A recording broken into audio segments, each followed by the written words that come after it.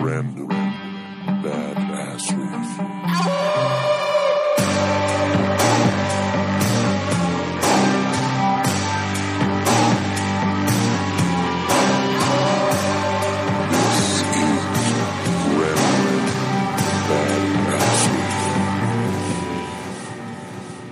Ba-da-doom. Here we are. Welcome back to the show. You're really leaning into this morning show thing. I don't know why it's in my head. I don't even know if I've actually even listened to a morning show. I think my experience with morning shows is probably from seeing them represented on television and movies. Yeah, I was going to say, I don't think I've actually listened to them. It's weird because I'm up pretty early these days, but I don't think I've actually listened to a morning show in, God, over a decade. Yeah, I probably haven't listened to the radio in over a decade, so awful to say. But we got a lot of stuff, that little random shit that I found that like follow up on stuff we talked about a long time ago that we can go through at some point in this episode. Some more complaining about technology. Jeez, that's surprising. It's shocking from me. Shocking. Absolutely shocking.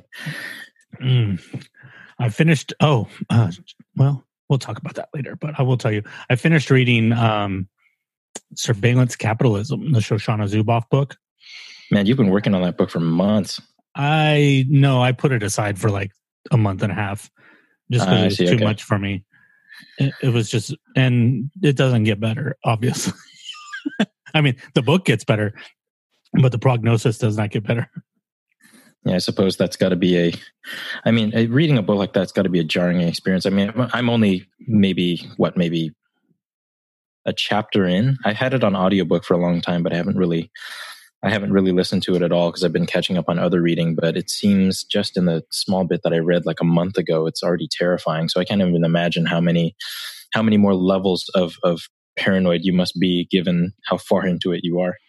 Yeah, especially when it starts getting into Facebook and all the. Actually, the stuff that shocked me the most is actually a very small part of the book, but it's the stuff about. I think we talked about it when we talked about the book before, but the stuff about like our phone services and our cable companies and stuff like that.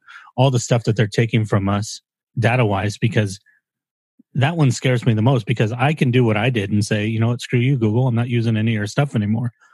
But sure. What do you do when when it's coming from your phone company and you're like, well, is this phone company better? No. Is this one better? No. They're all doing it.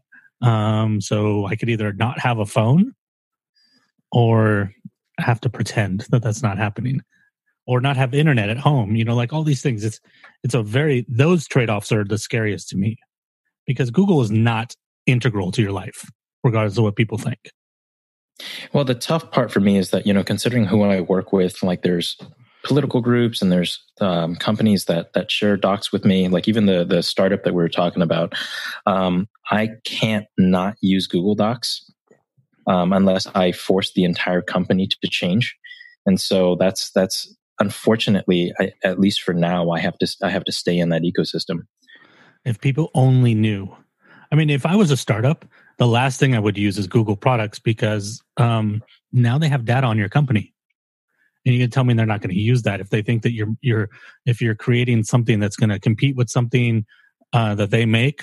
You didn't tell me they're not going to use the data that they have against you. Come on now, what's to stop them? Well, the tough part too is that, you know, it's so invasive, right? Like the company that I'm working with, for example, I mean, it's a true startup in every sense of the word. And so from that perspective, you know, if they want a comprehensive office suite that isn't going to cost them a ton of money, there isn't very much in the way of other options. I mean, even the members of the company itself know how invasive and crappy it is to have everything living on a Google Cloud somewhere, but there's not really a useful alternative that is free, you know? Well, the thing about it that I'm not positive that I believe is all these companies claim for a need for a comprehensive office suite. Most of them do not need that. In fact, the comprehensive office suite, put in quotation marks, usually gets in the way of productivity. You know, like for example, you know, like we have Slack. You and I and Tom, we use Slack. Latte does not use Slack. We use Slack, and we use it very minimally, but I know there's a lot of companies that use it very, very extensively, and to the point where there's tons and tons of articles online written about how Slack gets in the way of people doing their work. You know, or the pervasive. We've talked about how much about email gets in the way of things before. I think that there's this. Obviously, I don't know every company, and I'm making a blanket statement here, but I think most people think they need stuff that they don't need because we've been convinced by the dispossession cycle of people like Google and Microsoft that these are things that we do need, when in fact we don't. Well, I think there's the other side of that too. We talk about this all the time. It's not about the tools themselves because, an Office suite is just an Office suite, or, Slack, for example, is just a communication tool. It's how you end up using it. And I think, for example, because of digital minimalism and what I've been doing with just my phone stuff and my social media stuff, I think going into Slack, I use it much more smartly than I would have if I hadn't gone through that purging. Right. And even with how I use my email now, I still literally stick to the rule of I only check my email 3 times a day, and I'm slowly going to transition to 2 times a day. And because of that, like with Slack, for example, I don't have my notifications turned all the time, or turned on all the time. It's only when I'm sitting in front of my computer and I'm working on very specific things that I know I can get distracted from without losing my spot. Like if I'm just doing research, for example, and it's okay for me to bounce in and out of that, then I will turn notifications on. But most of the time, and almost exclusively on my mobile device, I always have notifications off. Yeah, see, because my only Slack is with you and Tom, and since I'm usually the one that's putting stuff on there, I have my notifications for that turned on, but what I get like 1 every 2 weeks. Yeah, well, I mean, that's the problem is I'm on 4 different Slack channels, a couple of which, like with the political one, for example, there's like 27 people on that thing. Oh, hell with that. And individual groups that I have to work with on a fairly regular basis. And they all know that I only check it at certain times too as well. And if they need me, then they can call me. But it's literally, I mean, the moment I turn my Slack on, I'm filtering through between 20 to 30 messages every 6 or 7 hours. And it's one of those things too. Like a lot of the people who are using Slack in that particular sphere of influence, they're younger people. And so because of that, they're used to the in and out of social media and the consistency of that. So for me, at least, it's trying to find a mid ground that makes sense, that doesn't alienate them or make them feel like I'm out of touch. But by that same token, I don't want to feel like I'm constantly tethered to it as well. So it's funny though, because the different Slack channels that I'm a part of, each workspace that I'm in has a very different age demographic. And so because of that, the level of frequency of use is very different from group to group. Yes, I think that's a perfect example. Like when you said how many notifications you get, it's a perfect example of over communication. And I think that's one of the worst symptoms, even beyond the privacy and all of this stuff. One of the worst symptoms of the modern era of applications and programs and all of this is the belief that we need to be in contact all of the time about every little thing. And it's really convinced us that we need it more than we do. I mean, for decades, beyond decades, centuries, people have communicated without instant communication. And until a couple of decades ago, you had to either be face to face or send a letter or call on the phone. You know what I mean? Like, and those companies did fine. Governments were run for centuries. I'm so much happier with the way I use communication now. Like I'm on do not disturb mode on my phone pretty much every waking minute of my life. And so my phone time has been reduced to 10% of what it was 2 months ago. And even then I feel like I'm on my phone too much. And I'm going to continually try to further chop down. But a lot of the difficulty of that is not just chopping down my own personal usage, but training the people that I work with and communicate with regularly, how I communicate and how I use those mediums in order to still get the messages that I need across, but to understand that pretty much everything isn't a garbage fire. Like not everything requires a fire extinguisher right away. And most things, I'd say probably close to 80 to 90% of the things that I deal with on a daily basis do not require an urgent action. Yeah, things rarely do. In fact, sometimes they benefit from not having an urgent reaction. Sometimes if you Sure. let something stew, it solves itself. That's kind of what I say about the news. Most of the stuff that the news gets you upset about disappears in a day. Either it doesn't happen or it turns out to be something different. And to follow up, when we talked about this before, remember I had said I had got my screen time down very low. Well, I have kept that up on my phone. My screen time today, 44 minutes, which is 23 minutes above average. So that means I've been using approximately 22 minutes a day. So phone is almost a useless object to me now. Yeah, that's amazing. I'm shocked at how you pull off 10 minutes.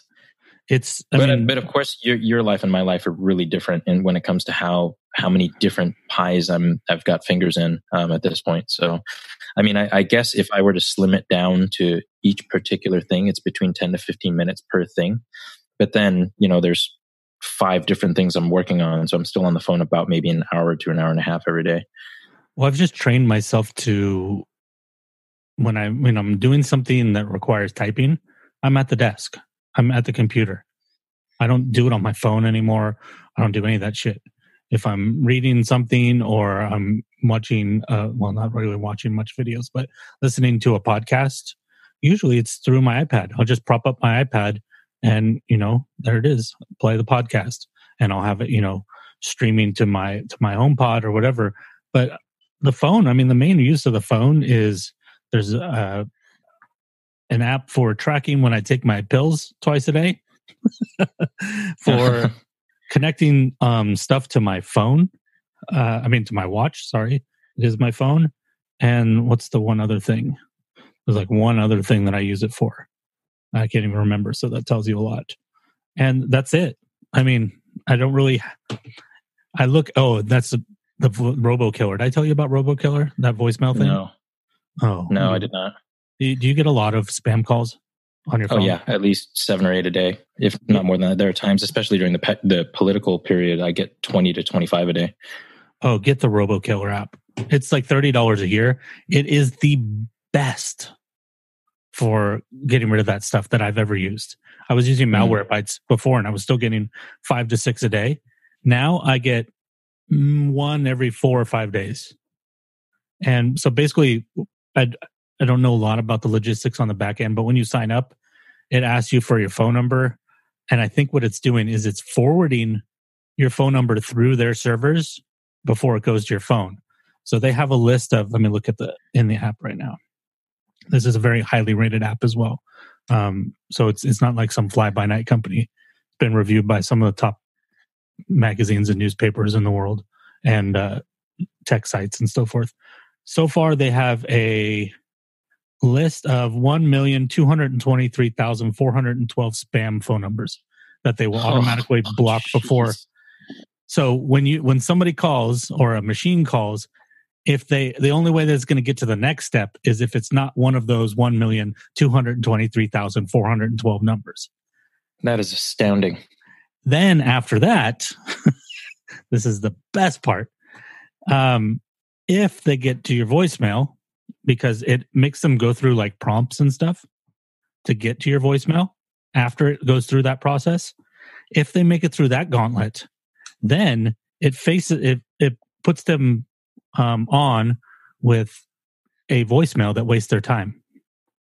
Yes. So let me see. I don't know if you'll be able to hear it well. We'll try this. Let's see. Where'd it go? This one. Let's try this one. See if you can hear it. Is that playing? No, it's not playing. Hold on. I got to figure out how to play this. But yeah, it's pretty funny. There are hundreds of different ones. Oh, here we go. Did you, one second. I'm just a little shook up. I actually had like an alien encounter this morning. I wish I would have been prepared. Like I would have been. So that one's one of the funnier ones, but there's some that will literally just waste their time. And it'll like, hold on. I'm going through a tunnel right now. Can you hear me? This Bluetooth device it's not working, and it just keeps talking to them and talking to them. And the best part, it records them for you.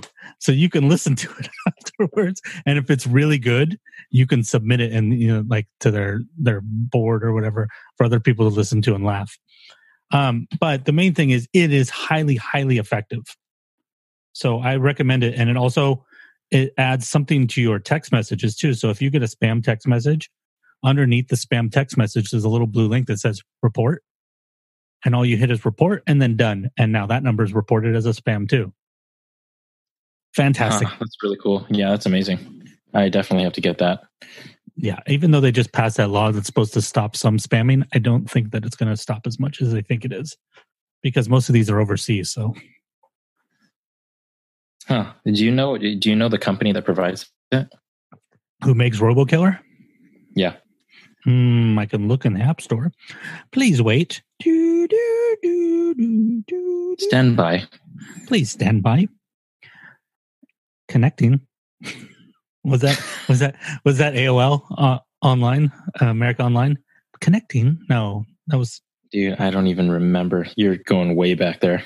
Teltech Systems, whoever that is. So that's one app I would recommend. Now I would like to give you a list of. This works really well into what I had to tell you. I want to give you a list of apps that if they're on your phone, you should delete them right now. So this is something I'm getting from macrumors.com. Apps are using background app refresh to send data to tracking companies. So background app, sorry for such a tech heavy beginning of the show, guys, but we'll move through this.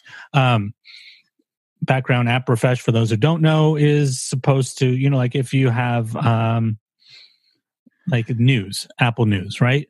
When you open the Apple News app, you don't want it to load all the content then. You want it to have most of that stuff loaded so that when you open it, you can just work. Weather app, you don't want to wait for it to talk to the weather thing. You just want the weather continually going to your weather app. Those are Apple stock apps. You don't have to worry about those. But apps like that. So these apps are using that, and instead of using that to go to the servers where they're supposed to get information, they're taking data from your phone, like your location data, your identification number, your phone number, probably your name, and sending it to trackers, for example. Oh, man. To people like Google and Facebook. So you can have no Google and no Facebook on your phone, and they can still be collecting stuff from you because they have it through these other companies. I'm just going to read a tiny bit of this. Apps that were found passing data along included Microsoft OneDrive, Mint. By the way, pay attention. These are all big companies. These are not small like apps that you'd think I can't trust them. Microsoft OneNote, Mint, Nike, Spotify. Whoa. The Weather Channel, DoorDash, Yelp, Citizen, and even the Washington Post's own iOS app. Citizen shared personally identifiable information that violated its own privacy policies, and the tracker was later removed. Yelp was sending data every 5 minutes. Now, the guy who found this, the guy who found it, said when he was going, says he ran into, I don't know what that means, where he was running into these things, but he ran into 5,400 trackers, mostly found within apps. And those trackers would have sent 1.5 gigabytes of data over the course of 1 month.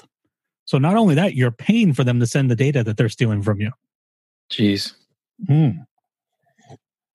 Awful. Shame on you, Spotify. Is there, if you turn location services off, does that help at all? No, I don't think so. Because it's not a location services thing. It is a background. You'd have to turn off background app refresh. But then the moment you use the app, it would do it anyways. So when you open the app, it's still going to pull all that data and send it off. Time for everybody to switch to Apple Music. Spotify, man. Spotify, you that's the one, like if you look at the comments on this thing, that's the one that pisses most people off is Spotify. And I think it's because people wanted to believe in Spotify and to trust that they were a good company. Like they wanted to set Apple up as the bad guy and Spotify is the good guy. No. Opposite. DoorDash also has trackers from Facebook and Google ad services, which means Facebook and DoorDash are notified when, I think they mean Facebook and Google, are notified when you're using DoorDash services. So Google and Facebook know what you're eating and when you're having it delivered. How about that? That's pretty useful, actually.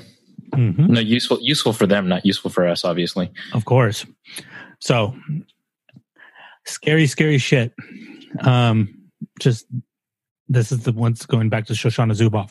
This is what she refers to in the book, for those who weren't around for that episode, as the cycle of dispossession. Companies convince you that your data does not belong to you and that there's nothing you can do about it. And you just get used to it. Remember the conversation we had yesterday? Even in that conversation, and I'd like to think that we're a little more forward thinking than most when it comes to this kind of stuff, just because of how much we pay attention to it. But even Tom said, "Oh, they have it anyway." Yeah, you know what I mean. He's been convinced by the cycle of dispossession. Although when he says it, it's a little bit snarkier than everybody else because he knows they don't have his shit because he doesn't use most of it. Yeah, that's true. That's a good point. So it's for him. I don't think they probably have anything on him except from Instagram. And considering what he posts on Instagram, Tom's pretty unplugged in general, so that makes sense. Yes, we should all look up to him for that. I definitely do. That's a discipline that I don't have yet. Like I can't complain, and part of it too is I keep giving. Well, because I mean, part of it for me is that my excuse to myself is that I have all this business stuff that I need to do. And it's true to a point, but I definitely feel like it gives me more license to dive into these things when I really shouldn't be diving as much. Mm-hmm. Yeah, there's a certain, like, for example, there's something that they call, and I believe it could be sociology and not psychology, but I'm going to say psychology, called moral licensing. And moral licensing is like, I voted for Obama, so it's okay if I make this black joke. Oh. You know, like I did this thing, therefore I'm not a bad person, right? And I think that same type of thinking can be applied to these things where it's like, I use this for work, so it's okay if every once in a while I use it for myself. It's not moral licensing, but maybe we'll call it habitual licensing or addictive licensing, maybe is a better way to say it. That we excuse our addictions because they're attached to something that's important. Like I use Instagram for my brand. I have to be on there in order to build my brand. I definitely do that. You're not the only one. I hate to tell you, like 90% of the people out there think they're building a brand. You know, I'm not saying that you're not. I'm just saying, so that's something that everybody thinks in some way. Because it's like, oh, of course, I'm building my brand. I wish I had clipped it. I ran across an article that I chose not to read, but I wish I had read it. But it said something along the lines. The title was something along the lines of, "It's too late to build your own personal brand anymore." Like they were saying, don't use your name as your brand anymore. I didn't read it, so I can't really talk about it. But I was like, oh, tide's turning on that too. Well, I think I'm burping right now, but I'm not sure. It's got a weird bubble in the throat. Okay, one other thing, and then we'll get out of this technology thing, unless you want to talk about it more. When we talked about Shoshana Zuboff and we talked about the dispossession cycle, one of the examples I gave was Google Glass. And I said that the example of the way that they would pull something out and then bring it back in a different form to habituate you to it, said, for example, if you took Google Glass, which was supposed to be for private individuals, and they said, we're going to release it for, uses for nurses and for, people who work with their hands that need information, but can't pull out their phone.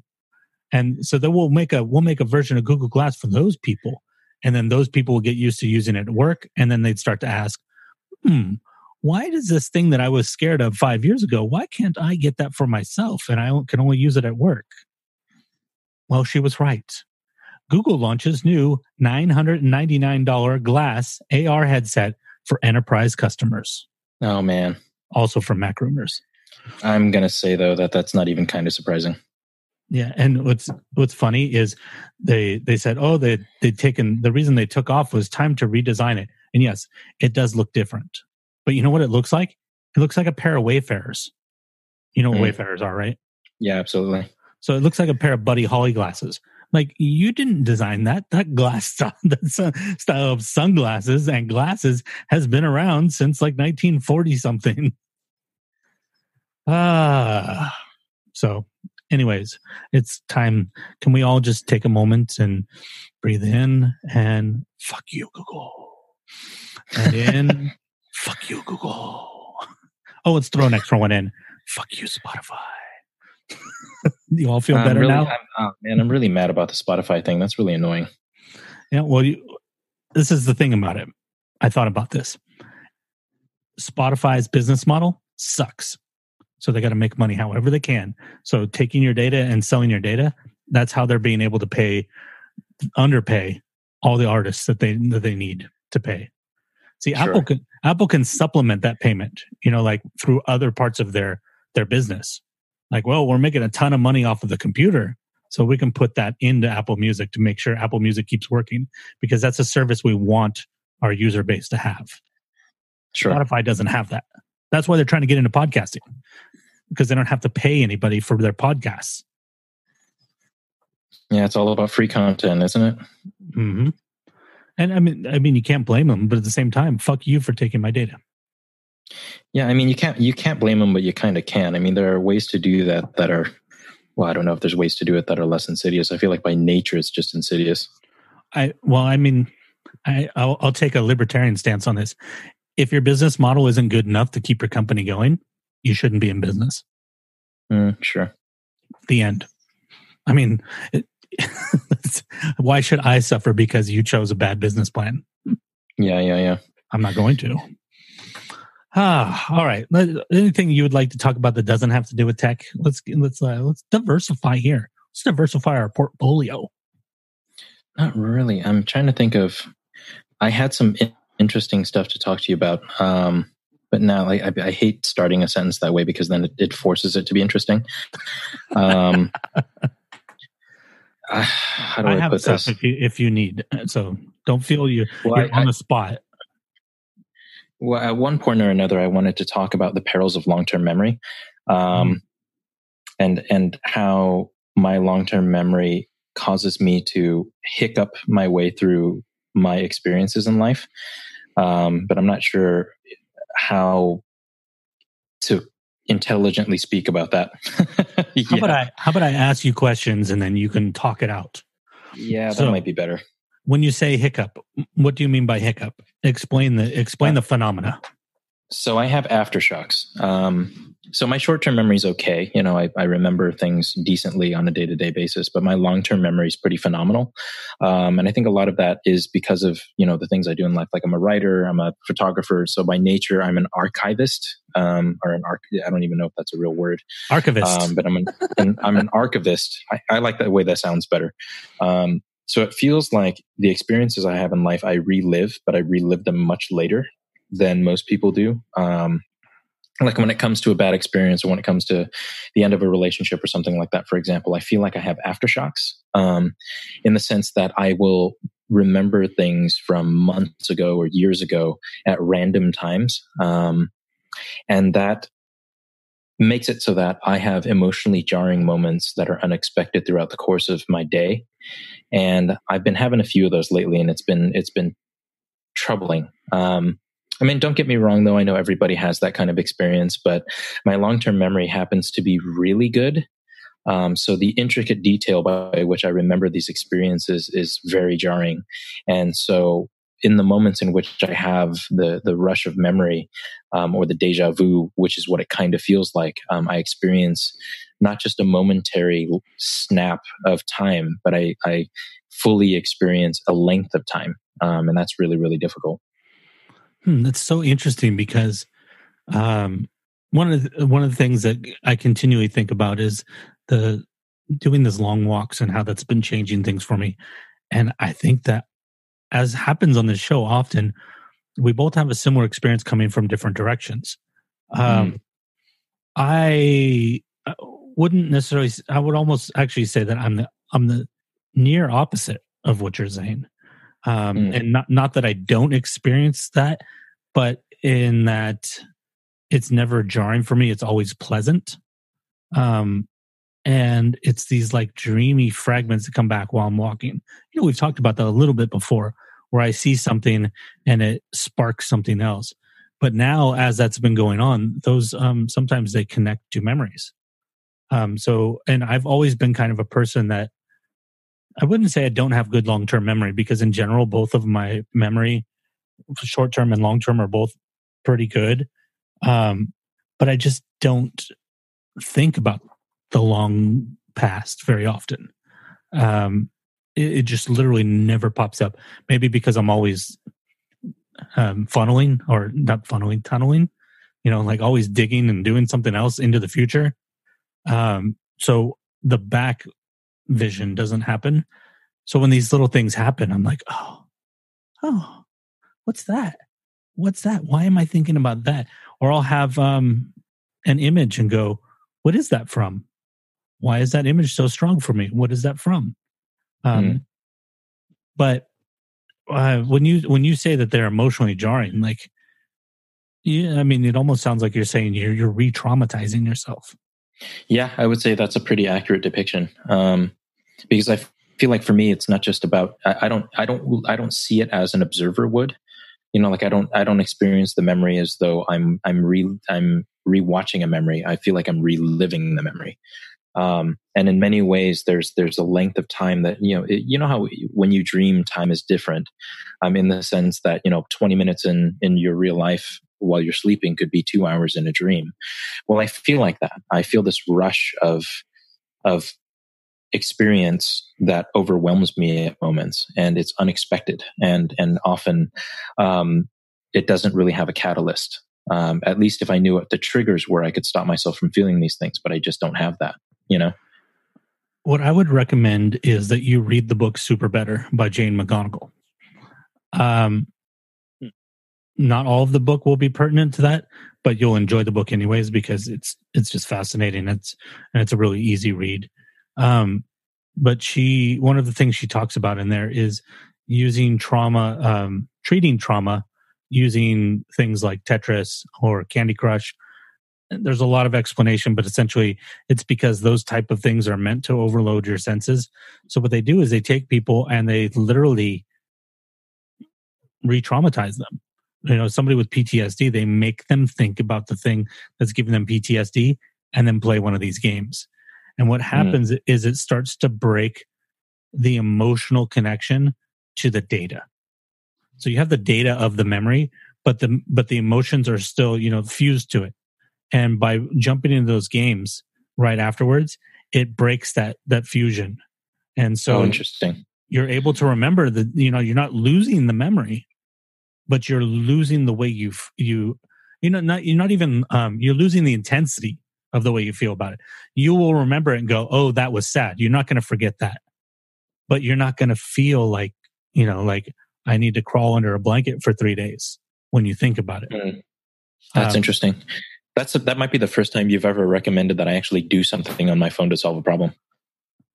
Yeah, that's true, huh? Well, you don't have to play those games on your phone. Get a Nintendo Switch. Yeah, I'm not doing that. I cannot own a game system ever again in my life, dude. Ever. I know this about myself. I will never, ever, as much as I may really want to, I'm never going to own a game console ever again. And I'm probably the person that shouldn't own it for the other reason. I buy them and go, this is cool. And then I play it like once every 4 months or something like that. Wow, it's so weird how different our reactions to certain things, Chad. Well, I think it makes sense. I mean, if our cores are different, then the way that we react to everything emanates from that core would be different, right? Maybe that's one of the problems I think that people have with relating to each other. They expect everybody to react to the way that they react, even though they know they're different people. Sure. I mean, that's something that I fundamentally find in politics often is, and it's not even that the end result is different from person to person. It's just how you get there that's different. Right. Like, we won't go down the rabbit hole of what this means or anything like that. But I was watching the town hall with Jim Amash. You know who that is, right? Yep.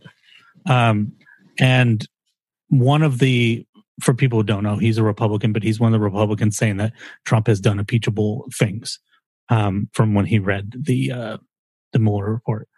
Like I said, not going into what that means or anything or how we feel about that. But there's one lady that stands up and has a Make America Great hat on.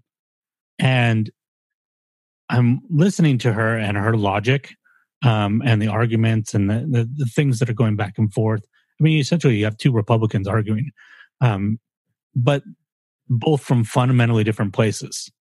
And I started thinking about that. And I'm like, that's a huge problem right there in the sense that, we can talk about post-truth and all of these other things that we talk about in fake news and all of these things, which there's some validity to some of these things, like these aren't things that are imaginary. These things happen. But one of the fundamental differences is this lady, the way she lived her life, led her to be the person that she is. And the person that she is susceptible to these beliefs, just like the way he was raised and the way he grew up makes him susceptible to his belief. And the way that I grew up makes me susceptible to my beliefs. And that's what makes dialogue between people who don't agree so difficult, because so much of identity is tied into it that you can't convince somebody with facts when their identity is the reason that they believe it, not the facts. Yeah, that makes sense. Like, for example, like, do you really think that you could ever convince somebody from Zimbabwe something about their government? Like, oh, your government is good or bad or whatever. No, you're never going to convince them because, number one, you're not from there and you don't understand what they understand. And because they grew up there, what they believe comes from their own understanding of the events of their life and the things that they've seen unfold. And no matter what you do, you're not going to change that. But I do feel like there is a way to find a common ground, though. But that's much more a choice that the individuals within that conversation have to make, rather than the disposition of a particular relatable point. You know what I mean? Like, I think empathy is a choice, and I think empathy within the scope of a conversation, especially concerning something like the political nature of our world, or a specific government or belief system thing, is ultimately tied to that ability for us to be empathetic within the scope of a conversation. And very few people, especially as social media has risen to the level of fervor that it has, very few people have the patience for that empathy and that objectivity anymore. Well, it's not even the patience. I mean, that's part of it for sure, but there's also the people don't want it. And we're not talking, I'm not just talking women with Make America Great hats. I'm talking everybody on their political opinions is like, nope, don't want to hear your opinion because I've got it figured out. The left, the right, the center, and everything that doesn't count as one of those three things. And that's what's really hard about it. You're right, because in order for a conversation, and like the reason that our conversations are always progressive, in the sense that we always feel like we get somewhere and we learn something, is because we both come into it with that as our intention. I will slightly disagree with you on it, though. I do think that patience is a huge part of the equation. Like in most of the conversations that I have about politics, for example, I think I live and die by that patience. And my ability to be patient has made me far more empathetic than I ever thought I could be, in particular with people who don't agree with me politically. And I think that if there's anything that I would want to try and give to the world, from me in particular, it's that learning how to be patient within that context is so vitally important to finding a common ground. Right. And just to clarify, I didn't say that patience wasn't part of it. I just said it wasn't the whole part of it. Yeah, sure.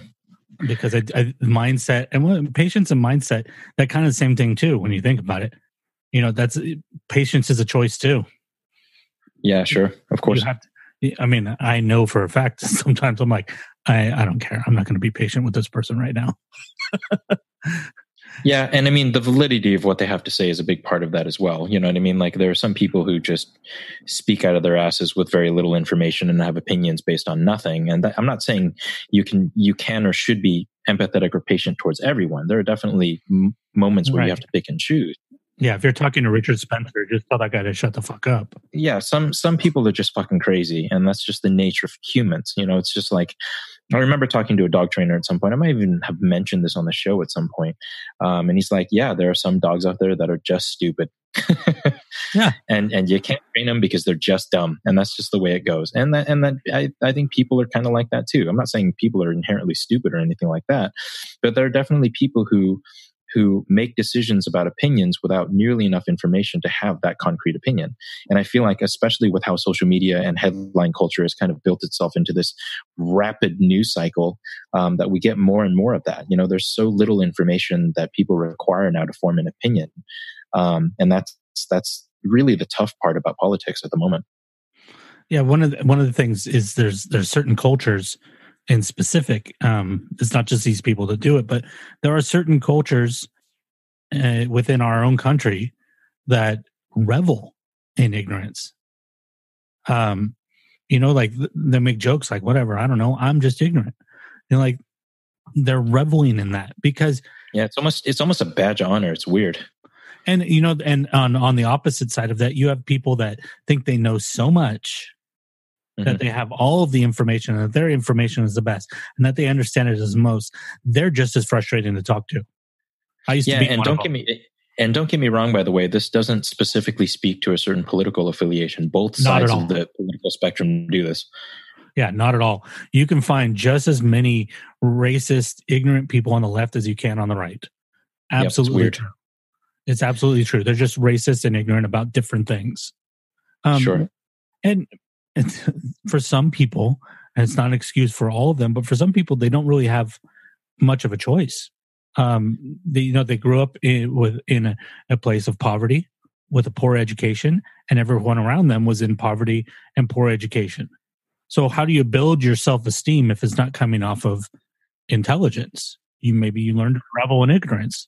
There's also the indoctrination thing too, which is a big part of the equation. You know, if your family or your neighborhood or your town or whatever it is grew up with such a very specific and strong belief system, the chances of you making it out of that without having that belief system are infinitesimal at best. You know. And so I think that there's as much as there is a choice, like sometimes that choice is much harder than people think. Absolutely. I mean, all you have to do is look at, like a map, one of the maps, the red blue maps. And I don't mean state by state, but I mean clusters, right? Voting clusters. When you look at that, they cluster.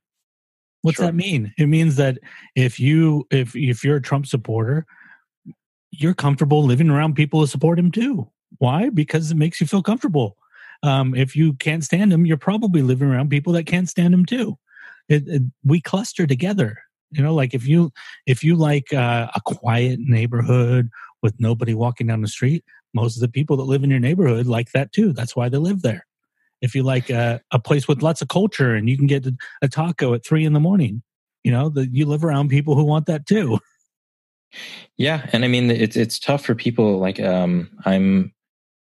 there's a person that I'm currently hanging out with. I don't even know how to best say that without causing her some discomfort. But let's just say we're seeing each other. And she grew up in a very small town that's inherently racist and was basically filled with people who are the worst version of what you would consider to be the conservative right. And she is somehow a progressive or more liberal-leaning person that had to fight her way out of that environment. And that's a really tough thing to come to terms with, because it meant that she had to basically alienate herself from that world and all the people that she grew up with, and some of those people she cared about, but her belief system is so inherently different that she can't relate to them anymore, and that's really, really tough for her. Right. I mean, this is like when we talked about Daryl Davis and about people, how massive it is for somebody that's in the Ku Klux Klan to leave. Sure. Because they're walking away from all of their friends, because their wife probably believes the same thing. Their parents, like they're walking away from a life, and I mean a life literally, like everything that they've spent their whole life building up around them, their home, their job, probably, they probably work with people that believe same thing too. Sure. We cluster like that, so that it really is people that make massive changes like that, or people that were gangbangers that become people out there trying to educate kids and get them into after school programs and stuff like that. People who go to prison for armed robbery when they're young because that's the neighborhood they grew up in, that get released from prison and become positive members of society. All those people deserve far more credit than we ever give them, because we think that it's just about the action, or they're dealing with the action that they did. But no, it's not. It's about the strength to be able to walk away from everything you know and build something new with no guarantees. Yeah, it's a cultural disassociation, and in many ways, it's not just about separating yourself from the environment, but it's about retraining your entire stream of consciousness. You have to learn to think a completely different way, and that's really tough to do. Right? Like Tom and I were talking about when you say something wrong and then you've been corrected. Sometimes you accidentally say the thing wrong again, and it's because it's training. And when it's something small, like for our example, we were talking about maybe using a wrong word when talking about transsexuals, because you're not aware that that word has a connotation this way. I can't think of a word as an example, but we'll just say it's a random, just a random word that you think is just a normal word, but actually that has connotations towards male or female or whatever. And you're like, oh, I didn't know that. I'm sorry. There's chances are you're going to say that word again at some point. And I don't mean an epithet. I mean just a normal word. Because sure, to you, it's just a normal word for most of your life, 40 years, however old you are. And then somebody says, oh, that's this. You're not going to forget those 40 years of using that word. For example, I have a good one. Please forgive me for anybody that doesn't like this word.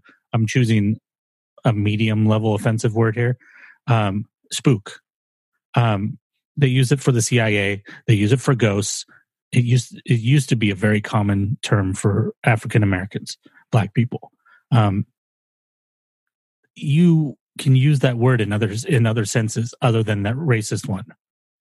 And then somebody says, "Don't use that word around me because, maybe they're Black."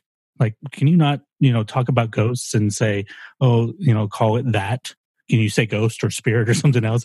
So every time you say that word, I feel a little uncomfortable, even though I don't know you, even though I know you don't mean it that way. It's probably going to come out of your mouth once or twice more because it's a word you didn't have a negative connotation to. Sure. And that is level 1. And the people we're talking about are on level, 55 of difficulty above that. And sometimes it's not just words too. You're talking about an entire social and cultural system that's built, because it's easy to give the example of something that small, but I mean, it's tougher to really understand how complex the cultural component is for a lot of these thoughts and beliefs that are basically ingrained into a person's head from the very, very beginning of their lives. This is why I think the cultural disassociation thing is so much more broad and far-reaching than we typically give it credit for, just because most of us don't grow up in environments that are that extreme. So from that perspective, we don't really understand what it's like to separate from that kind of environment, or the type of bravery or complete rewiring necessary to complete that kind of transformation. But I think about some of our friends, for example, who have gotten out of Scientology and how hard that must have really been. Mm-hmm. From the perspective of having to separate from this entire belief system and everyone associated with it. And in many cases, that includes family members or an entire family.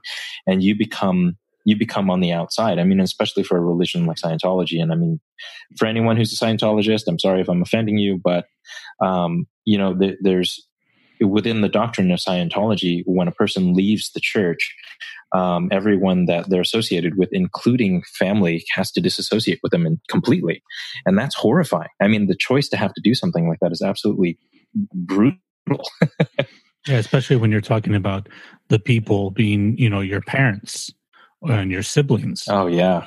That's yeah. We know people, by the way. We know people who've had to do that. Mm-hmm. And the example I'm thinking of in particular, I mean, he had to go to therapy for years in order to fight his way through it. And he's still to this day on some level dealing with that, Yeah, it's not as easy as we make it out to be. One of the another book that I just read was I finally sat down and read Freakonomics, and one of the things they're talking about in there, which is a smaller part of the book, but it kind of stood out to me the most, was they lay out 16. They lay out 16 things, which I'm not going to list because obviously I don't have photographic memory or eidetic memory. But they lay out 16 things and they go, 8 of these have been shown to affect the long-term, the long-term development of a child, how they learn and how they end up as a person. And 8 of these aren't.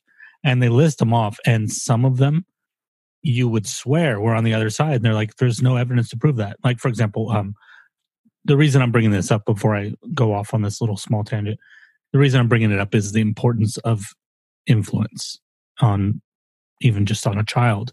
But, take that to an adult. That's just, it doesn't end with childhood. But like, for example, like taking a child to a museum or reading to them every day shows to have no effect on one way or the other. Really? Yeah. Shocking, right? But you know what? Huh.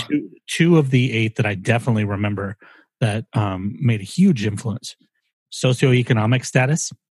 So poverty, non-poverty, huge influence, and the education of the parents. So, I mean, going back to, like people coming from, poor places, it doesn't mean that you can't rise out of that. We've seen examples of that, but there's so much going against you. Like literally your ability to learn, because if you live in a poor neighborhood, it's probably because it's not usually because your parents fucked up. It's because they didn't have a very good education. So they're doing the best they can, right? That's usually how people end up in those situations. People don't usually end up in impoverished neighborhoods because they, lost all of their money on Wall Street.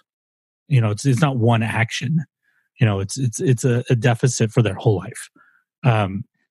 So yeah, it's just fascinating because he's like going through these things and he's like, this affects it and this affects it, and it really is that made me start to think about where I'm like, some people. It's almost, I would never say 100%, but it's almost like they have no shot. Like, wow, you believe that and you feel that way and you did that thing because, I mean, what the hell else were you going to do? Sure. Like if you go up in the ghetto, I'm pretty sure that architect is not the number one job possibility. You probably don't even know an architect in the ghetto. Because if you make money of an architect, you wouldn't be living there. What's funny is, I forget who I was talking with this recently. So I didn't grow up in the richest of neighborhoods. And so there was definitely an expectation that was very different. So the first 2 years of high school, I went to a high school in that neighborhood, poor socioeconomics. So the expectation level of the individual students and the potential options for those students was far more limited than the last 2 years of my high school experience, where I went to a much more affluent school in a much richer neighborhood where the sky was the limit. And you were taught to believe that from a very early age. And you could see the invincibility that was inherent in the students from the better socioeconomic environment. And I'm not even sure if that's ultimately beneficial or detrimental, but I definitely saw a very big difference in attitude between one environment and the other. And it was not a person-to-person difference. It was the entire environment, the teachers, the administrators, the parents.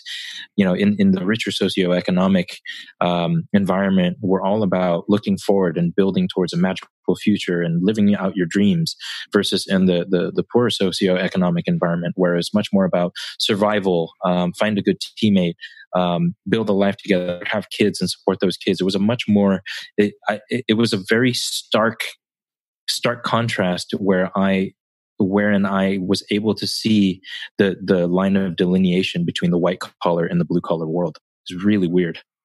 I think that's one of the reasons that one of the things that people who get upset about money that's put towards taking care of immigrants and making sure that immigrants and their children, more so the children than the immigrants themselves, have an opportunity for upward mobility.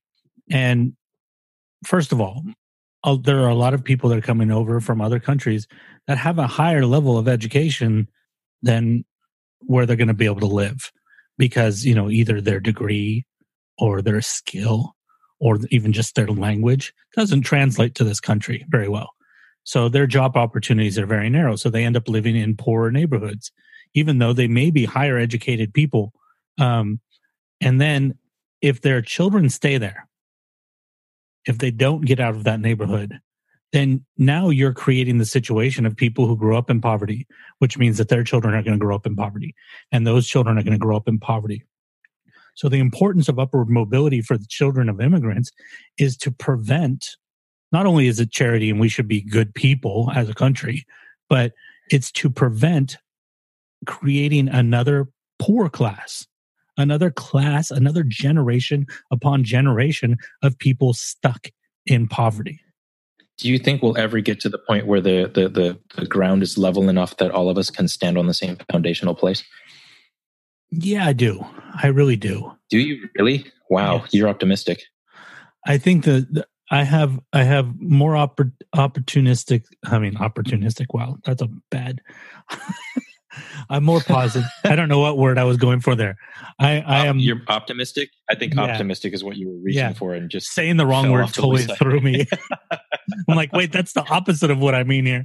I'm more positive about that than I am about people getting along, to be honest. Interesting. I think people are always going to argue, and there's always going to be, unfortunately, some form of hatred. I just think you can't prevent that. But I do think that you're going to get to a place where, and the reason I can believe that is because despite the fact that some people's lives suck right now, and that there's a whole, huge portions of this country where the economic growth that's happened still hasn't reached them. Even though that exists, even though that's true, if you look back over at history, it's pretty much an incline of positive and less dangerous life. People don't die as young. There's less murder. People are getting more nutrition. People are getting more health care. So throughout the all of history, it's been going up. So I assume it's going to continue to go up. Now, I know that is an assumption, but that's why I can feel that way about that. But when you look back at history about hatred and racial classes, it goes back and forth. People seem to be getting along for a couple decades. People are tearing each other apart for a couple decades. And it just keeps going back and forth like the tides. Okay, this is completely off the wall, but kind of related. At what point do you think we start adding augmentations to that? You mean like to our bodies? Yeah. I'm not Let's sure. Get super weird. I don't know why. I've been kind of thinking about that lately, actually. I'm not catching how it relates, though. You got to clarify. It doesn't really. It doesn't really. Part of the reason why because I'm thinking about what you're saying from a tribalistic perspective, right? And I think the thing that you're talking about is never being able to rid our culture entirely, or not culture, but our species entirely of tribalism. And as we progressively grow and the planet gets more populated, I don't think the tribes change. I just think the tribes just eventually get bigger and bigger and bigger. But the tribes still exist. And I think the tough part for us as a species is, as the tribes themselves physically get larger and larger, they become more specific to themselves. And so from that perspective, it becomes harder and harder for the tribes to relate to each other. I'm not sure I believe that the tribes get bigger. It seems that they fragment. Like if you go back to the Dark Ages, it's Christians and non-Christians. That's pretty big. That's pretty big level. Now it's maybe Protestant against Catholic, against Joel Osteen against Pat Robertson. It's getting smaller, and I think it's because of the internet. Oh, sure. We have access to these niches now. That's why you have so many anti-vaxxers and stuff like that. We talked about that before. They can connect with each other in a way that they couldn't, so they can. Now they're able to perpetuate that movement in a way that it would have fizzled out before because they wouldn't have been in contact.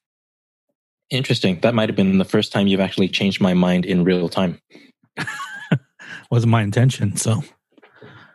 I think you're totally right. I mean, I think, I think about our conversation about flat earthers, and in all seriousness, I can see how that movement would have been very different in the 80s versus where it is now. Yeah. It would have been a bunch of people with signs. Maybe they would have got on television, and then it just kind of would have fizzled. They would probably, there'd probably still be people out there who believed it, but now they can just, they get a Facebook group and they can just talk to each other and keep talking to each other. And that's, like you've said before, that's the same thing that happened with our political system, where people are just, they get into these bubbles of, it's not just you that said it. Everybody's been saying it since Trump got elected, but people get into bubbles and they just perpetuate their bubble. One of the things, going back to that Amash thing just briefly, one of the things that the lady said with the Make America Great hat, I refuse to use the stupid acronym. She said something along the lines of, it's a talking point that's come up very much. Like you can't be covering up something if there wasn't a crime to cover up, And Amash said, that's not true. And she says, oh, you just believe this stuff. You just believe the lie, basically. It's not exactly what she said. She said it a little bit better than that. I'm just briefing it. You believe the lie. And he's like, well, I don't know what to say if you don't believe that. He's like, it's just simply not legally true. But they're both perfect. That's a perfect example of, like, she heard somebody say that point and somebody else say that point, and, and I'm not putting anything bad on her. I'm just saying, she was part of a bubble, and that idea perpetuated, even though that, if you look at the law, it's not true. And then what she's accusing him of is being in that bubble, because the reason that comes up is because it happens. This happens all the time. We're all doing it. We're all in a bubble. Lamb, you and I are in a bubble of some sort. Sure. I mean, if you want to call just you and I as a bubble, we have kind of a bubble on this show where it's like we not make fun of, but we pick on Democrats as much as we pick on Republicans. That's kind of a bubble. Yeah, I mean, don't get me wrong, though. I mean, I'm fully aware of the existence that we have within the bubbles that we create for ourselves. But I think that, especially the last 2 years of my life, because of the political stuff that I've been doing, I try as best I can to find my way into other bubbles so I can see what that perspective looks like. I'm not always successful, obviously. There are times where the bubbles are so resistant that it's hard to find any FaceTime with anybody within that bubble. But for the most part, I feel like being able to puncture those bubbles by being, I feel like I want to be that political needle. You know what I mean? I want to be the person that forces his way into the bubbles that exist both on the liberal and conservative sides, and tries to, dilute the pool altogether so that we can share thoughts and somehow find solutions that won't lead to the falling of America. Do you think that's actually possible? I mean, I don't know. I don't know, but I have to, at least on some level, believe that it is, because I want to achieve it. I feel like we'll use Jim Amash as an example, right? He's going against his party, so in a way, he's piercing a bubble, right? Yep. But one of the things that comes up in there, he's like, if you look, because she says you're just a Democrat, and he's like, actually, if you look on my votes, he's like, I am at the top. Or when it comes to fiscal conservativeness and all this stuff, he's like, I'm at the top or near the top of every list on every vote for my whole time in Congress. But all of that time, all of that stuff, being a conservative, he gets no credit for it because he pierced the bubble. Sure. Now he's on the other side. So you can't really, I mean, there's an argument to be said. You can't really go between them, because once you pierce the bubble, they won't let you back in. So weird. Like if you make friends with enough Republicans, your Democratic friends are going to turn against you. You make friends, vice versa. If you're a Trump supporter and you make enough friends with people who voted for Hillary, your Trump supporter friends probably won't let you back in either. Sure. And there's a tangible fear of that too. I mean, I can't say that I'm not I can't say that I'm not immune to it. I definitely feel that as well, because I have quite a few conversations with more central Republicans, and I feel like if enough of my liberal friends knew about that they would ostracize me. I mean, don't get me wrong, I don't care, because any friend of mine that's willing to ostracize me for having a conversation with another human being I don't really want that person as a friend or an ally. But from that perspective, I also have that twinge in the back of my mind, that fear that I might lose allies because I'm making new friends. It's very weird. You know how I stand on this. I believe that in the complete eradication of Republican and Democrat. I don't believe there should be political parties. You should have to vote and believe all the things you believe. That's it. You should have to stand up as an individual. You don't get any party backing. That's it. I believe that, like whatever, I believe in climate change and I believe in the Green New Deal, but I also don't believe in abortion. Whoa, that's a really complex thing. Guess what? That's a normal human being. You have things that don't all fit into one group. And that's how you should have to run. Sure. That's how you should have to run. These are things I believe everybody should have to make a compromise when voting. Like I believe in this issue and this issue and this issue. I don't believe in that one that he believes in, but it's not as important to me as those other ones. Sure. Because that's life. I mean, in reality, I want to take that back. That's not how you should be voting at all. I was thinking about this the other day and I wanted to talk to you about this. I think one of the problems we have is that we vote for issues and we shouldn't be voting for issues. We should be voting for process. You shouldn't care as much about what someone you vote for's belief on particular issues is. You should care for how they will conduct their job and how they conduct themselves as a person. Because if they are not an honest, trustworthy person, you can't trust them to follow through on those issues anyways. Does that make sense? Am I making that point clear? Yeah, definitely. I mean, it applies. It applies. It's kind of the way I've always operated in business as well, and I think it's an effective way to go about it.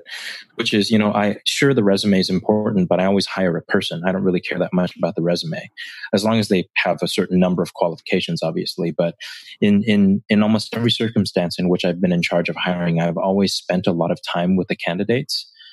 Just so I can really figure out how they tick and who they are. And I think that is far more critical in the long run to the success of anything, whether it's a business or a political system, or in this particular case, a country. I think the person is 100 times more important than a particular thing that they voted on or whatever it may be. So I agree with you, like the way they conduct themselves and the process and the overall. I think the better way to put it is you have to see how they are and how the bigger picture affects both them and how they affect the bigger picture in order to make an accurate and logical decision about their effectiveness in their particular job, or in this particular case, a political figure. Right. Like, cops, for example. Do you want a cop who, like say we elected cops, would you elect a cop who he's like, well, I can't stand drugs. That's a really big problem for me. I hate drugs. But, sometimes people get murdered. Whatever. But, those are issues. Don't worry about what I'm actually saying, but they're issues, right? And so what that would insinuate is he's probably going to work really hard to bust people for drugs, not so much for people who commit murder. It's too much work. Sure. Okay, so sure. He chose issues. This is how we pick politicians currently. We pick people like that. Instead, what you would want is a cop who goes, I'm here to enforce the law. Whether they are a drug pusher, whether they are a murderer, whether they're a pedophile, my job is to arrest them and put them into the system and let the system decide their guilt or their innocence. That's the cop you want. Absolutely. And that's the politician you want. Do you want the politician who goes in and says, okay, the process here is that we put this to a vote. And if it gets to the vote, then it goes to this. That's going to follow that process. You don't want the person who cares so much about their issue that they're willing to break things in order to achieve them. Because once those things are broken, everybody gets to play on the broken mechanism. Well, because at that point, we're talking about personal politics versus the greater good. You know what I mean? And yes. I think, something that we spend so much time on in on this show and just in general as people. And something I constantly think about is what affects the greater good. And this is why I think the overriding thing that I'm trying to learn in my own life, and the thing that I hope to bring to politics as I become more and more involved in politics, is objectivity. We lack objectivity in this society, and we lack it at a level that is alarming and growing. Yeah, I mean, I think for me, when I hear the greater good, I know what you mean, but I'm kind of afraid to prescribe that to people, because I think it leads to pompous behavior. Like, people think that they can do something because they're like, you're putting too much onto the greater good. People don't always have a good barometer of what the greater good is. To me, I'm more worried about thinking about people as, like, what if every single person, and I don't do this all the time, but this is something I'm working on, every single person going, what if that was my child? What if that was my kid? Even, like somebody in their 80s, what if I was 100 and that was my kid? How would I look at that person? How would I deal with the situation? Like some guy that's having, like a homeless guy on the streets having a mental problem, and he's breathing all over you, and he smells, because he's got mildewy clothes and all of this stuff. And you can push him away and get the fuck away from me, fucking gross thing. You could be an asshole. Or, think like, what if that was my child? And I'm not asking you to like embrace them or anything like that, but at least take the moment to think that and go, I can at least tolerate this for a moment and not be an asshole. And take that to everything. And I think that taking it to a small scale leads to, I'm not, as people who've listened this long enough know, I am not a religious person, but I'll take this to the example of that the Bible mentions of Jesus. The idea of healing people, facing people one at a time, not dealing with groups, helping people, the idea of the person that's fallen in front of you. Don't worry about all the other people in the world falling, because there's a person in front of you right now. Worry about that person. And that's what not to correct you or anything. That's just how I think. No, I understand. I still do think that there is a place, at least in my mind, there's a very strong place for what the greater good represents. There's this particular, I think it's Plato. There's a particular thing that Plato says that has always stuck with me when I think about, my path through politics and what I've done in my political journey and stuff like that, which is a society grows great when a man plants a tree whose shade he knows he'll never sit in. I might have even said that on the show at some point, but I definitely do believe that at the very core of all of this, there is an objective and a unifying greater good. Even if the details may change from person to person or policy to policy, there's a way to approach politics and policy with a sense of kindness and with a sense of pragmatism that can move society forward. And I do believe that there are people out there who have the ability to see the world that way. I just don't think there are very many of them. And I think that number is shrinking. Yeah, I mean, and I obviously I agree with the sentiment of what you're saying. I think my main problem is just the use of that term, because it's a kind of term that, Hitler's and Stalin's come up using as well. Yeah, that's true. A lot of people use that term in the most horrifying ways. Yeah, I think that's just too big of a phrase for me, where I'm like, you can do too much damage with that phrase. Yeah, that's true. And so I think the social stigma damages it for you, but I can't think of a better way to say it than that. Yeah. I don't know. It's just one of those things that maybe we should think of a new term. Make up something new. Sabazlagaling. How's that one? Want to say that word more than once? The gagger gog. I don't know. Something. Lamb, I haven't done this in a while. I have a recommendation for you. Oh wow! Okay, what do you got? You being the science lover that you are, check out the podcast called Ologies. OLO, like pathology. Words that end in ology. It's Ologies with Ali Ward. It's awesome. Interesting. Okay, it's awesome. Check that out. She talks to scientists and about their, whatever their field is. But she's also, excuse me, burping. Wow. She just does it in a very relaxed manner. A lot of science communication is boring. Yeah. And it's not because it's from scientist to scientist, which it can be sometimes, but it's done so dry. That's why people love things like Radiolab, and they love what's his name? The Star Talk. What's his name? Oh, Neil deGrasse Tyson. Yes, thank you. Had a brain fart. That's why they love them, because they communicate in a different way. Or Bill Nye, right? She does a really good job. Like there's an episode about, I think, sexology, and in the description for the episode, I haven't even listened to the episode. I just saw it. And it says, "Why do we bone?" I'm like, that's hilarious. It's like something a normal person says, but you don't see that in the description of a podcast about science ever. That's amazing. Yeah, she's great. I wish she was a real redhead, but she says that she's an elective redhead, so she gets half credit. Yeah, she's headed in the right direction. She gets for anyone who doesn't know, Chad has a huge thing for redheads. Sophie Turner from Game of Thrones, by the way, who's like way younger than me, but elective redhead as well. She's a blonde. Gotcha. Most people think she's a redhead because she's playing Jean Grey as a redhead too. Anyways, let me see. What's the clock on the wall say? Oh, we got a little bit of time.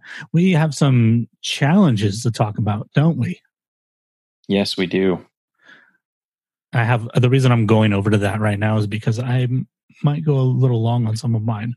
So take your time in talking about yours because we're in no rush. I have yours in case you don't remember it. Oh, I totally remember mine. Okay. So my challenge was to draw that. Was that my challenge? Actually, now that I'm thinking about it. No, that was what was my challenge? Your challenge was it was your mom specifically, take someone on an artist date. Well, that was one of the most frustrating days I've ever had as a resident of the Bay Area. Not because of the art thing, but because we never even made it there. Where'd you go? Try to go MoMA? We tried to go to the De Young in the middle of San Francisco, smack dab in the middle of a Giants game and a parade. Jesus. So first of all, we didn't know any of this. So we went to eat Chinese food in Foster City. There's this great dumpling place. I can't think of the name off the top of my head, but it was fantastic. And then we looked at Google Maps, and Google Maps said it was going to take from Foster City, mind you, which is not that far from San Francisco. On a normal day, it's 30 minutes at most. It said an hour and 40 minutes. We still had a decent amount of time in the day, so we figured, let's just see if it gets any faster. So we started to head towards the city, and basically, the hour and 40 minutes stayed an hour and 40 minutes for the next hour of our lives. So that basically meant that the time to get to the De Young was steadily increasing as we were heading closer and closer to it.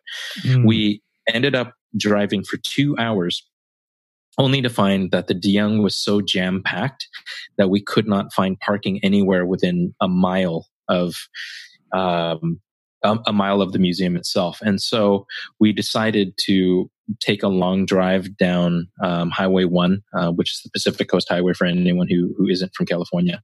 And Maryland. Yep, had a great. Oh yeah, thank you, by the way, Maryland. Which then led to us being able to spend a lot more quality time together. So ultimately, the day ended up great anyway. It just wasn't the kind of great that was appropriate for the challenge. So I still needed to take her to a museum at some point. You don't feel that?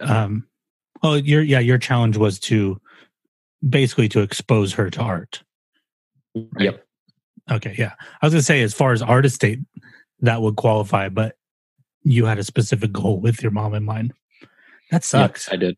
Yeah, it's horrible. I mean, I can't even understand how people live in the city on a day like that. There's so many people. Yeah, I'm not. In some ways, I'm such a city dweller, and in some ways, I totally am not. I kind of live in the perfect situation, suburbs. Like I can access what I need from the city pretty rapidly within 5 minutes. But I'm also not inundated with people. I can walk down the streets and just space out. How'd you do on yours? Mine was, how many days can I go without... I put video. The reason I put video is because TV YouTube, same thing to me. Movies. I'm going to let you guys. Lamb, how many days did I go without? I think 2. 6. 6? No way. That is amazing, Chad. I watched it Thursday night after we recorded, and then I didn't turn on the TV again. I haven't turned the TV on yet. That's amazing. That's incredible. Considering how much TV you would just have going on in the background, actually, that's kind of incredible. So actually that leads to an interesting circumstance in which, what did you do as background noise, or did you just not have background noise? That's why I went to the challenges early, because I knew that this was probably going to lead to a longer conversation. So I don't even know where to begin. There's so much to say about this. To answer your question, background noise, none. I just didn't have background noise. At least for the first 2 or 3 days, I was shocked by how easy it was, because the time that I would normally go to bed, I'd look up and I'm like, it's time to go to bed. And I'm like, oh, and I would think, where would I fit TV into my day? Like I didn't notice a hole. I don't know if I just filled it up really fast, really easily, that I never thought about it. But literally, I'm like, there's no point in my day where I sat in my chair and went, this is when I would normally be watching TV. I was just busy from the moment I woke up to the time I went to bed. So nothing really filled it. What filled the vacancy of television, maybe not the background noise of your question, but what filled the vacancy is books and podcasts. Not a ton more podcasts than I normally did. Maybe I listened to half hour to an hour more than I normally would. But books, in the 7 days, I read 5 books. Whoa. So I was hoping some writing would happen in there too, but no, I just read more. Well, hey, maybe you need to recharge the battery. I mean, I definitely go through phases, and I know you do too, where I'll want to consume versus create. And I feel like that recharges my battery. Yeah. And I'm in just a peculiar place right now with writing. And I have so many I'm doing the journals and the notebook, my notebook for myself, and my journal for Patreon every so often. But other than that, that's the bulk of my writing right now. But I'm happy with that, just because it's getting me into a good place. The not watching television has been very similar to me in experience to the long walks, in the sense that I find, God, I was trying to think when I was walking today, I was trying to think of a metaphor of how I was going to explain this to you. Because one of the things I have noticed, you and I talked about this before, but it also came up in some of the interviews that I've done. Notably, the one that I can think of right now is Suhita. When I asked the question if she meditated, and she said no, but I think she said she walked.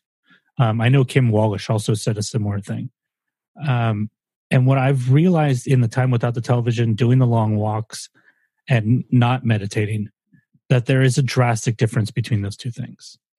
That one of the things you had said in the last episode was maybe the long walks are my meditation, but they aren't. They're literally almost polar opposites, which is a weird thing to say. And what was the metaphor? I was trying to use a shelf as a metaphor, because walking and silence in general is like clearing space. Meditation is more like building the shelf. So you're building a structure for the space. Interesting. Yeah, and you need both. You have to have the silence, but you also have to, you can't, I think some people maybe meditate too much and they don't have enough silence where they let their mind flow. I think maybe the metaphor is not important. What's really different is that meditation is focusing your thought. I'm learning to pay attention. For most people, I'm learning to pay attention to my breath, and I'm pushing all of this other stuff out so that I can focus on this. Back to my breath. That's focus. But the walks and silence and stuff like that, or boredom, like Neil Gaiman talks about, is about not focusing your thoughts. It's about letting it run in the field, just letting it go and wander and lilt around on the breeze. You need both. I think they're very different. I don't think I have any focus. So in a weird kind of way, it's funny. You led me right into my challenge, and it's a challenge that I've literally had since the last episode. Go for it. My challenge is to meditate more. You want to find that? That's mine too. But here's the more specific one, though. I need to find a way to meditate that works for me because I've never found that. I'm going to give you a suggestion that I'm using in mine. I'm not joking. I literally have mine written down. It was to do yoga and meditation every day. That's funny. Because I'm finding I need the physical thing from the yoga too. Burp. When I was reading, I want to say it was Michael Hyatt's Your Best Year Ever, or one of the other productivity books that I've read in the last couple months. One of the things that they said is really important is to be more specific. So not, I need to meditate. That doesn't do shit for you. You need to say, I'll give you an example of mine. I need to do 10 minutes minimum of meditation every day at 8 p.m. in my living room. Because when you give it that specificity, you give yourself the ability to actually tackle it. But when you leave it too ambiguous, then you can find ways around it. Interesting. Okay. So that's mine. That's literally a good mine. Methodology. I'll try to think about what that's going to look like for me, because I definitely. Yeah, we don't need to know the specifics. I give myself far too many outs for doing it. Whether it's I'm justifying it because I'm too busy or whatever it may be. I give myself far too many reasons not to do it, but I need to do it.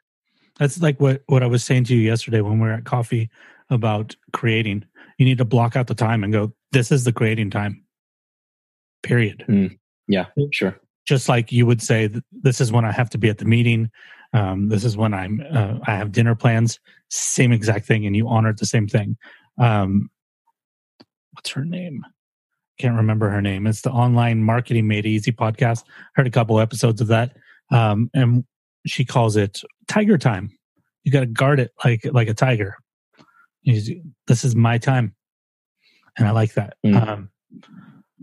Yeah, by the way, everybody, Lamb, Tom, Latte, and I all had coffee yesterday with Mr. Ryan Hernandez. And if you go over to randombadassery.fireside.fm, almost forgot the URL, and click on blog, you can see some photos. It's just one photo of each of them, nothing of me.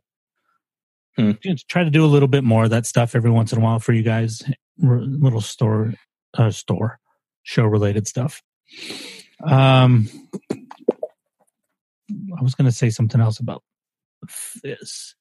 What I wanted to talk to you about, actually, this is sort of Patreon, but it is Patreon, but something interesting. I kind of touched on it with you yesterday, but this realization that I think goes back to, and when we talk about this, I want us to go back into the clearing space and all of that. But one of the things that came out of that is I was thinking about when I'm putting in all of these things into Patreon. One of the things I've been putting in is retired shows. And I had this realization where I'm like, why are they retired? Like I can understand, like the tech show that you and I did, that's retired because number one, we're doing this. And number two, we kind of ran out of steam on that. But the ones that I did by myself, why are they retired?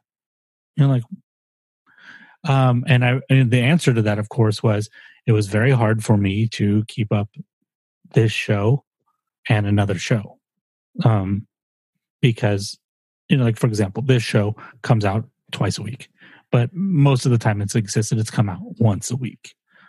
So no matter what, because it's public, it's going out there, people are following it on our RSS, or some people just come and listen. They don't even subscribe. Which is interesting to me in and of itself. But it's important for me to always get an episode out on a consistent basis, because that's what I've kind of, it's kind of the unspoken promise that I've made, right, with the audience. So I couldn't do that with these other shows. I just wasn't able to keep up with it, headspace wise and responsibility wise. And for example, I'm talking about my solo show, what I want to talk about, and then Pants in the Chair, which was my novel writing journal, I called it. But it occurs to me that if these things live in Patreon, whenever I decide to make an episode for one of them, I can just release it. There's no promise of a regular schedule or anything like that because it's just a bonus that comes with Patreon. I'm putting other stuff up on Patreon constantly, but I'm not saying, become my patron so that you can get an episode of Pants in the Chair every week. I'm saying become my patron so that you can have access to all the stuff, the library of stuff that I'm creating and have already created that's available there. And then when I have time, because I was listening, the reason I thought about it was listening to the Pants in the Chair episodes, and I was expecting them to be dreadful. And I was like, I really like every single one of these. And then I was like, interesting. And I have so much more to say because I haven't finished the novel yet. So the whole point of that podcast was to share the experience. And I still have so far to go. So that's one of the things I'm going to start doing on the Patreon is every once in a while, I'm going to make an episode that might fit into one of those shows that's quote unquote retired just for the fun of it. Why call them? I thought about it because it's a tag I was using, retired shows. And I'm like, no, I took off that tag and they're just called podcasts. Interesting. Retired. Are you going to release them into the podcast world as well, or are they just going to live there? Just for patrons. Got it. One of the things that Patreon does that's really awesome is all of the audio files are accessible to patrons as an RSS feed. So whether you have Apple Podcasts or Overcast, you can get that RSS feed, drop it in, and it's just like a normal podcast in that app for you. So anytime I put any kind of audio on there, it's going to show up in there. So like if you went in now, you'd see all of the archived shows that are already in there, which are multiple shows, but they're all in one feed. They only offer you one feed. So it's basically the perfect situation where it's like, oh, you might get an episode of Pants in the Chair. You might get an episode of what I want to talk about. You might just get audio of me noodling on my guitar. You never know. You could get a random phone call with somebody. Who knows? I have an idea for... that's a cool idea. like a 5-minute phone call with somebody, like who knows? Or I have an idea for an original podcast that's going to be patron only. And I might as well. Should I tell them about it? I told you about it, didn't I? You mentioned it briefly, but I think you said that you were going to tell me the details on the show, so it's kind of appropriate that you do it now. Oh, I forgot I did that. Remember that part where I said my memory is pretty good? Damn it. I remember saying that it was good. So here's the idea. I'm not sure on the name. I might put up a poll for patrons when I do it for people to help me decide what to call it. It's not really important because it's all in one feed, so it's not as important as it is in the normal podcast thing. I can always change it if I don't like it. But it's either going to be what's in the box, shit in a box, shit I found in a box, or a box of junk. I'm not a big fan of box of junk because it kind of goes against the whole idea of the show. But I have a bunch of stuff outside in boxes that I haven't got rid of because it's not junk. So that's why that name doesn't work so well. But it's also stuff that I obviously have I'm perfectly okay with living inside of a box because I'm not using it. And I would like to get rid of some of that stuff. But sometimes you have attachments to objects. And I don't mean like this was my grandmother's wedding ring, or this is the present that I got when I graduated high school from my grandfather and he's no longer with us. Not that kind of stuff, but just like stuff that you accumulate through your life that like maybe has like kind of a good vibe to it or a good memory to it. Like here's this little goofy little toy. I remember playing with this little fucker all the time. You know what I mean? Like you don't really need it at 41, but you kind of feel bad to get rid of it as well, don't you? Sure. So what I want to do is I want to bust open that box. And when I do an episode, I'm just going to reach in and I'm going to pull something out of the box. I'm going to take a photo of it. And then I'm going to tell a story about it on the podcast. And then after I'm done with the story, I'm going to donate it. the object, not the podcast. Where are you going to donate the thing to? Depends on what it is. Okay, gotcha. That makes sense. I'm feeding Latte right now. Latte, say hello to everybody.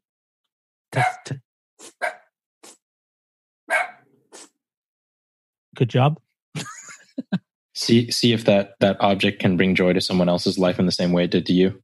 Yeah, and if it's, like, I'll probably run across some stuff that I won't be able to get rid of, but that's fine. But at least I can work through some of that. But at the end would be interesting content, because there are stories behind objects, and those stories, if they're strong enough for you not to want to get rid of it, they're probably strong enough to be interesting to hear.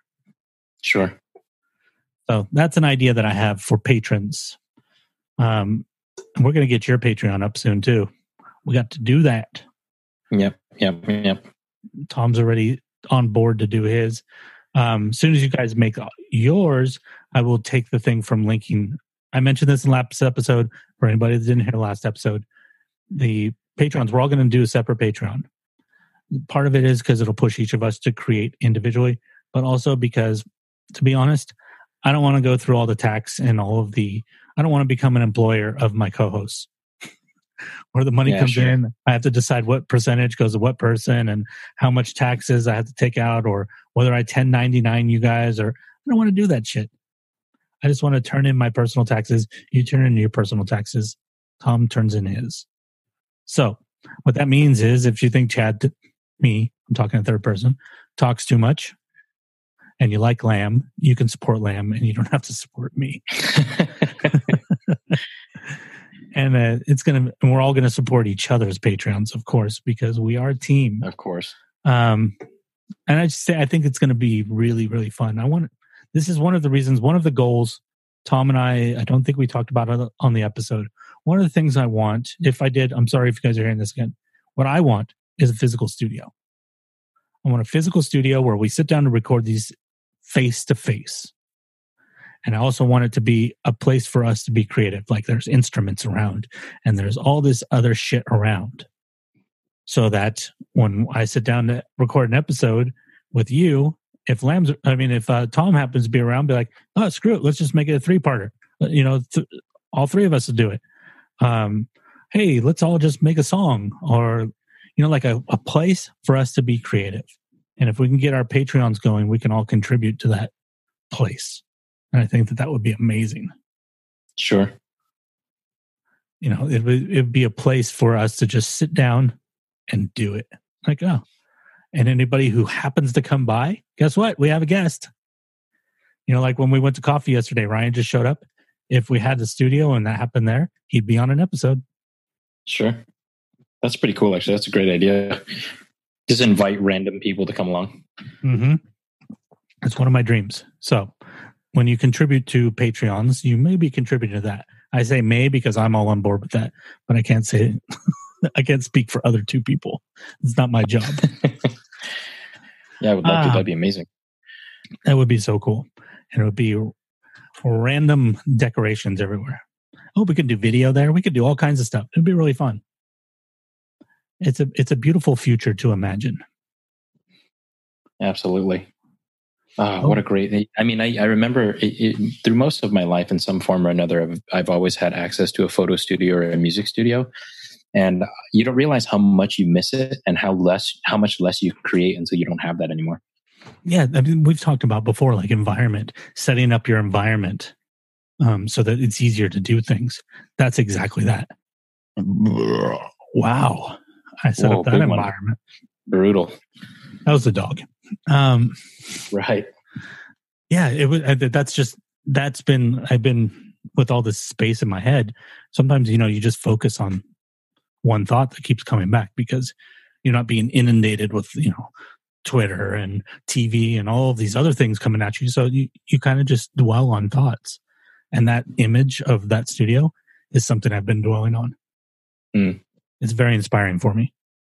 Gotcha. Yeah. Okay.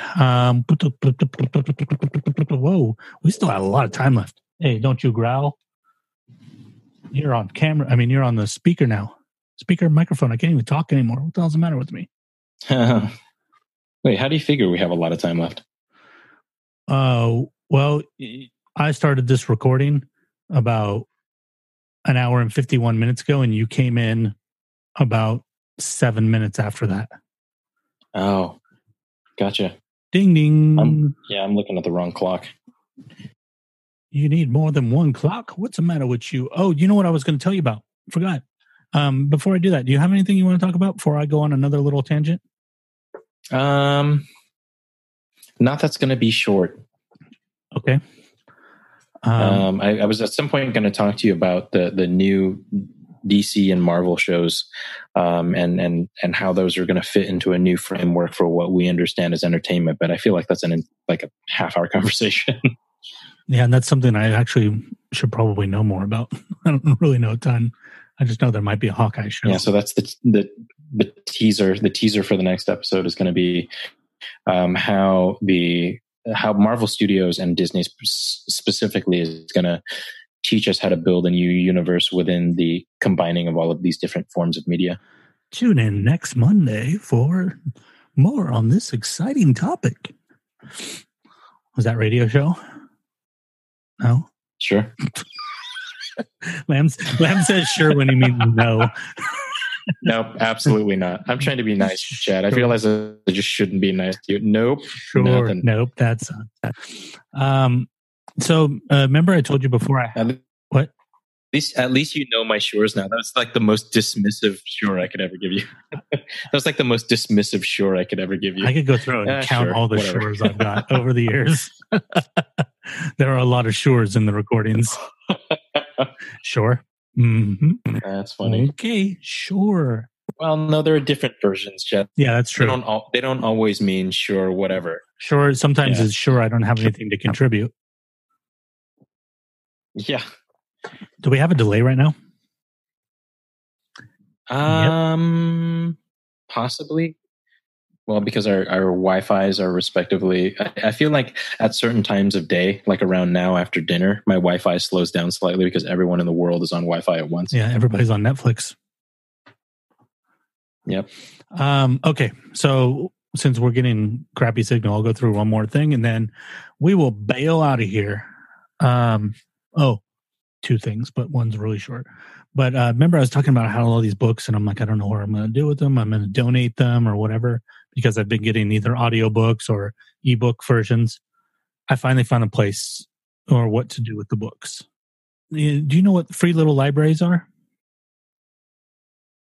Yes, I do. Well, there happen to be on my walks. I've seen like 6 of them. And for anybody who doesn't know, they're these little wooden boxes that people build in front of their houses. They almost look like birdhouses that they put books in, and they allow people to either take a book or donate a book. So every time I go for a walk, I put 2 books in my bag. And when I walk by a little library, I contribute. That is a great idea. Yeah, it's a nice little adventure. It's a good way to get them out there and at least have a chance that the person that takes it is going to read it. So that's what I'm doing with my books. And then the one last little thing. Cool. How many books are you going to be contributing to the world that way? Probably close to 600 or 700. Oh my God. Over a period of time, obviously. I'm not, one of my other rules is if the books I've contributed are still in the box, I can't put one in. Wow, that's an impressive number of books. So that's basically 300 days worth of books that you have to contribute. Yep, theoretically. We'll see how it works out. Okay. One last thing. I promised every episode to give an update on Patreon. Everything that I've added to Patreon. I have written down 42 posts are up there, but there's more than 42 posts now. But all of Technical Ramblings, Enunciation, Part 1 or 1.0, where Lam and I talked about iOS apps. All 10 of those episodes are up on my Patreon, which is patreon.com/Holy Fool Productions. There's one journal. There's one drawing. And there are all 7 episodes of my Pants in the Chair novel writing podcast. So that's all the stuff I put up this week. Jeez. Well, that explains why my RSS feed for the show or for the Patreon basically got blown up. Mm-hmm. I promised I was going to put stuff up. I'm doing it. I'm keeping my end of the bargain. So if you guys would like to be on the other end of the bargain, please contribute. I would love it. Okay. We have a huge delay between Lamb and I right now, which is very hard to record because he's about 10 seconds behind me. So we're going to say adios. So bye-bye, babies. Bye. 8 seconds. Oh my God. That's crazy. That's so much of a delay. Yeah.